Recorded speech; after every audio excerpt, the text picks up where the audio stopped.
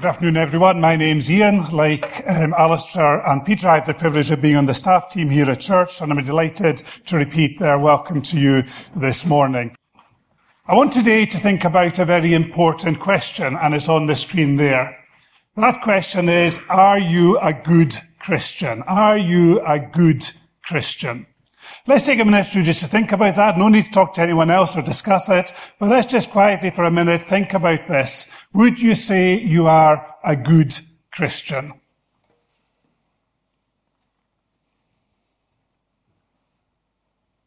So I wonder what your answer is. Maybe it's like one of my friends here. There's Satisfied Simon. Satisfied Simon says, yes, I think I'm a good Christian. I know I'm not perfect, nobody is, but I live a good Christian life by the grace of God. I'm involved in church. I serve others. I'm generous with my money. I believe that I'm a good Christian. Or maybe you're like Humble Helen. Humble Helen says, well, I don't really think I am. I'm a work in progress. By God's grace, I think I'm beginning to come to know Jesus better and to love him more, but I know I have a long way to go. I don't think I'm a good Christian yet. Or maybe you're like Sad Stan. Sad Stan says, no, I'm not a good Christian and I never will be. I've just got too much baggage in my life, too many things that will hold me back from really being a good Christian. I'm really envious of people who seem so happy in their Christian faith and who seem so committed to God. I'll never be like that. My last friend is Confused Connie, and Confused Connie says, well, what is a good Christian? I don't really know what it means to be a good Christian. I don't think I am one, but if you tell me what it means, then maybe I can have a think about it. Don't know if you identified with any of these, perhaps even a bit of more than one, or perhaps you thought of something completely different. But what Paul is looking at in the passage that we're studying this morning is what is a good Christian. Or rather what he's doing is he's taking something that people say you need this to be a good Christian, and he's saying actually you've got it wrong. It's something completely different that you need to be focusing on. I have to admit that this is a difficult passage to understand in detail. There are lots of different views about what some of the things mean. So I'll explain a little bit about what I think they might mean. If you disagree with it, it doesn't really matter because the broad thrust of the passage is very clear. Even the detail isn't that obvious. The broad thrust of the passage is quite clear. And Paul essentially says three things that people in his day were saying, you need this to be a good Christian, and he says, you've got it wrong. So the first thing he says is you need to lose legalism. That's in verses 16 and 17 if you've got your Bibles in front of you. Lose legalism. So legalism is when someone says, a good Christian must do this. You're not a good Christian unless you do these things that I believe are very important. So the people in Colossae that Paul is writing to, the kind of things that were being said to them was you must be careful what you eat and drink. Only eat and drink certain things because other things a good Christian wouldn't do. Or you need to observe all these religious festivals, new moon celebrations, Sabbath day, that kind of thing. If you don't do these and observe these the way that we say, you're not a good Christian.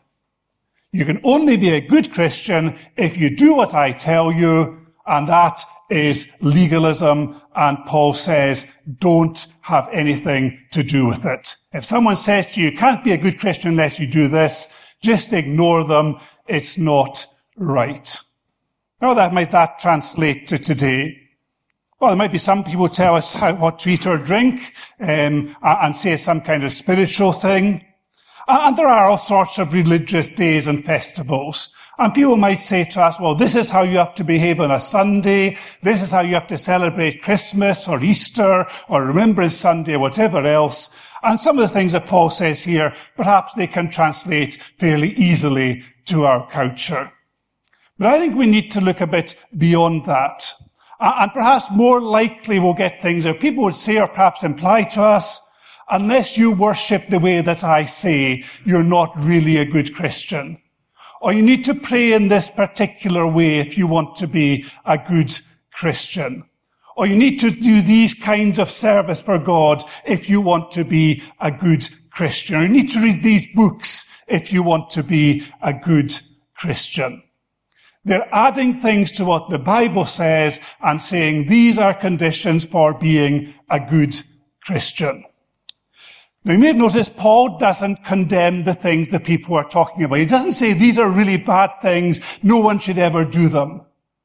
What he's condemning is the people who say you must do this if you want to be a good Christian. If you don't do it, we want to have nothing to do with you. Things here were probably largely hangovers from the Jewish faith, from the Old Testament, and the way people worship or chosen to worship in the first century based on the Old Testament. Doesn't really matter. Whatever it is, if we have something that says you need Jesus plus something else to be a good Christian, then we need to be very, very careful because the Bible doesn't say that. The Bible says all you need is Jesus and faith in him, and you shouldn't add to it. Because anything you add to it, even if it's a good thing in itself and something that you might feel is worthwhile, is not the real thing. It's a shadow. And who wants to be looking all the time at shadows when you could be looking at the real thing, when your eyes could be on Jesus and following him? So we need to lose legalism, lose telling people this is what you must do if you want to be a good Christian. Second thing Paul says is end elitism. So that's in verses 18 and 19. And this is people who say, if you're a good Christian, you must have had this experience. You can't be a good Christian unless you have experienced certain things that I've experienced. Now, it looks as if in this case, what they were talking about is they'd had some kind of visions. Perhaps it was the kind of vision that John had in the book of Revelation when he's got a glimpse into heaven and he saw the angels and all the heavenly hosts worshipping Jesus. That's maybe what the worship of angels means here. And these people were saying, I've had this great vision, this great experience in my past, and I'm a better Christian than you because you haven't had it. Now, Paul also talks about false humility here. I think this is a bit like when you sometimes get someone who's given an award and they stand up and say, this award makes me feel very humble. It's very humbling. And actually what they mean is, I'm very proud of all that I've achieved. And that, I think, is what's being talked about here. You've got people who've had these experiences and they're saying, I'm very humble because this has happened to me. Actually, they're saying, I'm much better than you because this has happened to me. And Paul says there's no time for that kind of elitism in the Christian church. We can't be looking at other people and saying, I'm better than you because I've had this happen to me. Now, if you've had a special experience of Jesus or of the Holy Spirit, I'm not here to play it down or to say it's not relevant, but I would say two things. One is, if you've had a special experience, be thankful for God's grace, but don't think it's happened because you are better than other people or that it makes you better than other people. Perhaps actually you needed God's grace, you needed that experience more than others did, and that is why God gave it to you. And the second thing I'd say for all of us, if we have some kind of experience in the past where we've been very aware of God's presence, whether it's a vision or some kind of special awareness of God's presence, don't judge it by how intense it was or how spiritual you felt at the time. Judge it by the difference it's made in your life. Has it drawn you closer to Jesus? Has it given you a greater desire to read the Bible and to understand it? Has it helped your prayer life? Has it made you kinder to others? Are you less likely to gossip or to become angry or to rubbish other people? Does it make it more likely that you'll help those in need? These are the kind of tests the New Testament would apply to our Christian experience. And if we truly know the Lord and have an experience of him, that's what the impact should be. It's not so that we can look at ourselves and say, I'm better, I'm more privileged than others. It's so that we can be drawn closer to Jesus and become more like him. We'll come back to verse 19 in a few minutes, talk about the head, but Paul's saying here, the people who've had these experiences in Colossae and who are effectively boasting about them, actually they're so focused on themselves that they've lost contact with Jesus, and their faith has become valueless. We'll come back to that towards the end. But Paul says, end elitism. And then the third thing he says is acts asceticism. Now we could say asceticism is when we try to stop doing things because we think it makes us more spiritual. When we don't do things because we think that will make us more spiritual people and therefore will be better Christians, if that's the word that we want to use. Now let's be clear about this. Paul's not saying that we shouldn't have disciplines in our Christian life. If you read the words of Jesus, again and again, he talks about how we should deny ourselves if we want to be his disciples. So that's not what Paul's criticizing here. When I was growing up, as a family, there were some things we didn't do. We didn't go to football matches. We didn't go to the cinema. We didn't go to the pub. Not to think that there's any thought that these things are intrinsically wrong. They had connotations then that maybe don't quite have so much now. But they were things which my parents judged, and I'm sure rightly, potentially could distract us from our Christian faith, could draw us away from the Lord Jesus and serving him. Now I have to say I still don't do these things. I choose not to, but I'm certainly not going to criticize anyone who does them in moderation. And I'd also say there are probably lots of things that I do, and I'm quite happy to do, that you may think it's better that you don't do. But these kind of disciplines can be helpful to us if they give us more opportunity to focus on the Lord Jesus and to come closer to him. They're not what Paul's talking about here. Paul is talking about people who would say a good Christian doesn't do this, and produces a long list of things that they say Christians shouldn't do this. Do not handle, he says, do not touch, do not eat, all sorts of things that people might say, if you want to be a good Christian, you've really got to beat yourself up and be very careful that you don't get involved in this and that and the other, because they are not things that good Christians do. And Paul says that kind of instruction, that kind of asceticism and forcing it on others is not productive. It is not a good thing. It's not good, first of all, because it focuses attention on me and on what I don't do. And I'm constantly thinking, what can I do? What can't I do? And it draws our attention away from Jesus. Our thought should be on Jesus and all that he has done for us, and rejoice in him rather than beat ourselves up about things that we may or may not do. And Paul says, actually, it's not good for another reason. Because this kind of attitude actually doesn't help you to do good, and it may even lead to you doing the things that you didn't want to do. So at the end of the chapter, he says they lack any value in restraining sensual indulgence. If I'm at home in an evening and I've not got anything very interesting to do, I am very attracted to the fridge and the biscuit box. I will sit all evening, think I'm not going to eat anything. I will. My willpower gradually goes because I've not got anything else to think about, and I think I'm not going to do this, and eventually I give in and I do. And that's what Paul's talking about here. If you're constantly focusing on things you don't think you should do, and people have told you you're not allowed to do, it becomes much more likely in the end that you'll do them. If I'm at home in an evening and I'm doing something I'm really interested in, hours can pass and I don't think about food at all. So I've got something that's taking my attention, something positive, and I'm not having to think these negative thoughts. If I can take a sneak peek into chapter 3, which we'll be looking at the start of next year, that's what Paul says we should do to keep from falling into sin. He says, set your heart on things above where Christ is. Set your mind on things above, not earthly things. So the secret of doing right and of avoiding sin is not to spend all our time thinking about it and trying to resist it. It's filling our thoughts with the things of the Lord Jesus, with the Bible, and meditating on all that he has done for us.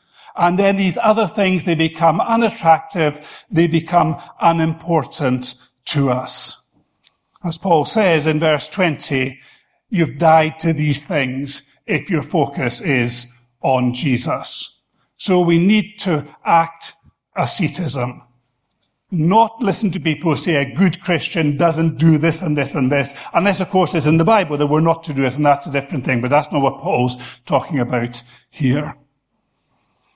Now you may think there's a bit of an irony in what I've said so far. I've been saying, Paul says a good Christian doesn't do these things. I've precisely been saying don't do these things.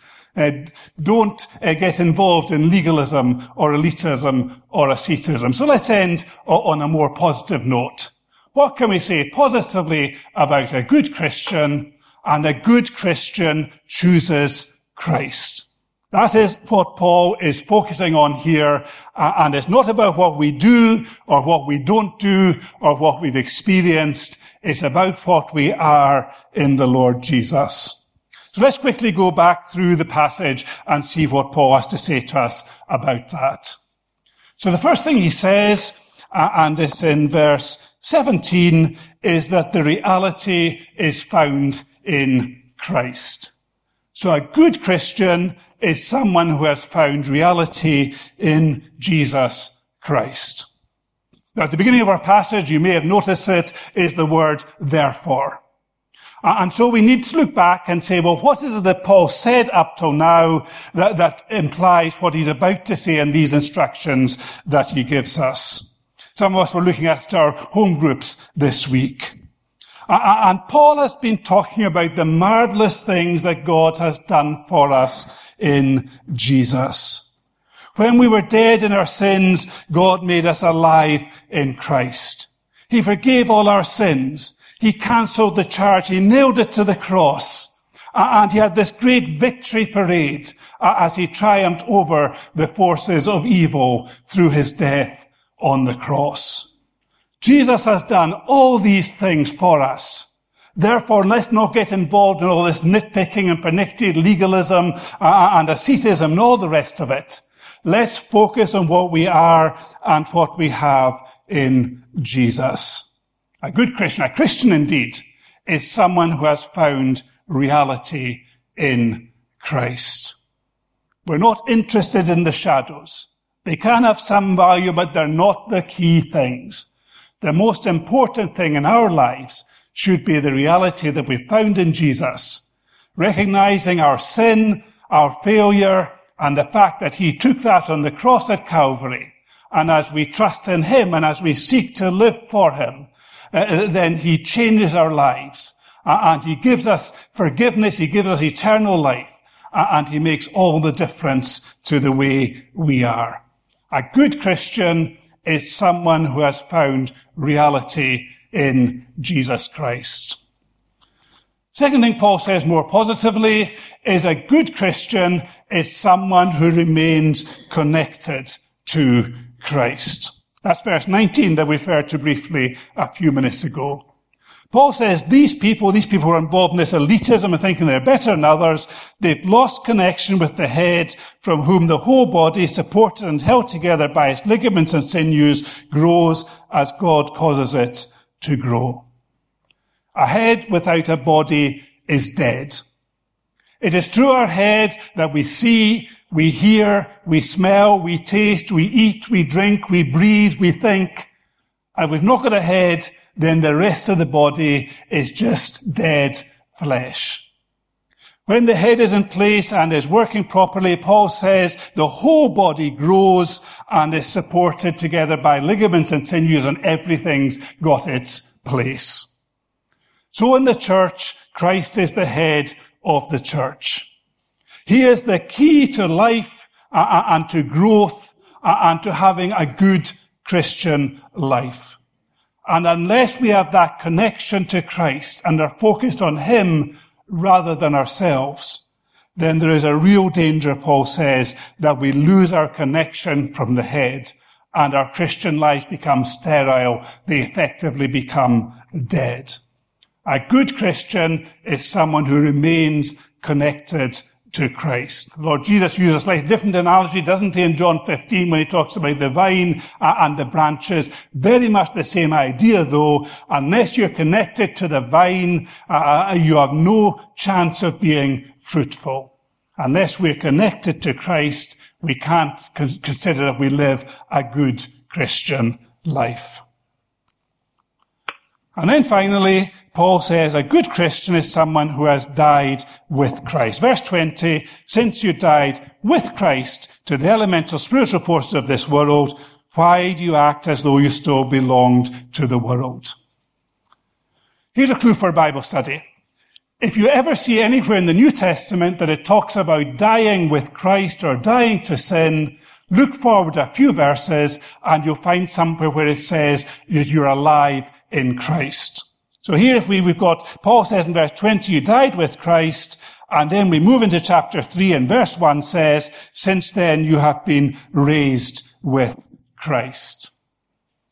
The Christian is someone who has died to sin, and we symbolize that in baptism, when someone goes under the water and comes back up as a witness to the Lord Jesus.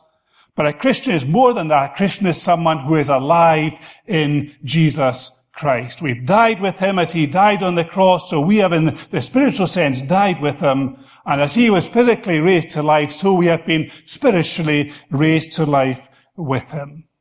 And then, as we said earlier, what we need to do is to keep our minds and our hearts focused on him, and to recognize that the key to a fruitful, a joyful, a good Christian life, if you want to put it that way, is our relationship with Jesus and remaining close to him and living for him in everything we do in our lives. It doesn't come through legalism. It doesn't come through elitism or experiences we may have had. It doesn't come through asceticism and denying ourselves worldly pleasures.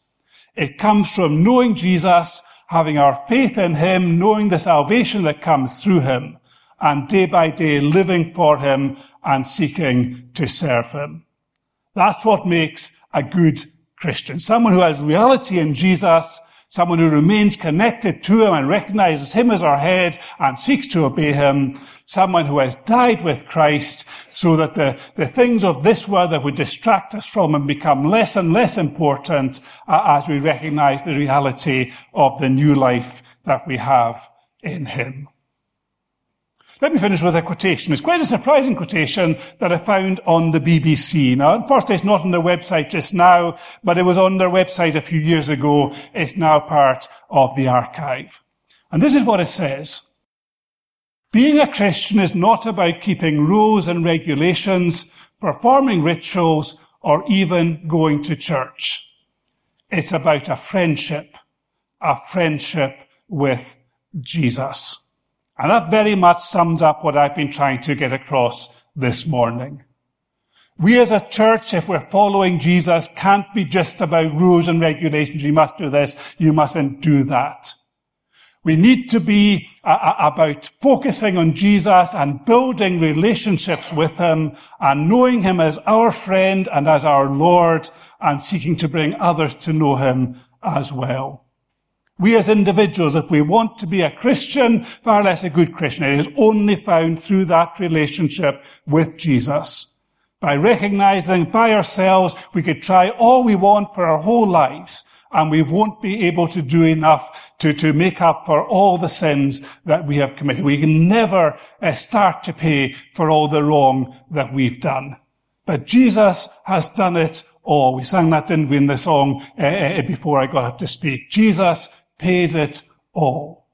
And let's focus on him and have our lives and our eyes fixed on him. Do away with rules and regulations and just concentrate on our relationship, our friendship with Jesus and our allegiance to him as our Lord. Let's pray together. Our Father, we thank you for these words of Paul. Thank you that he was able to take what appeared to be a really big issue for the church at Colossae and was able to demonstrate how the things that people were trying to impose on them were worthless and meaningless and actually would distract them from what is important. We pray that you'll help us to focus our minds, our thoughts, our hearts on Jesus, to make sure that we know him as our Saviour, and then day by day to walk with him as our Lord and as our friend. We thank you for your presence as we've worshipped this morning, as we've learnt from your word. And we commit ourselves to you now and pray for your continued blessing on us in the remainder of the day.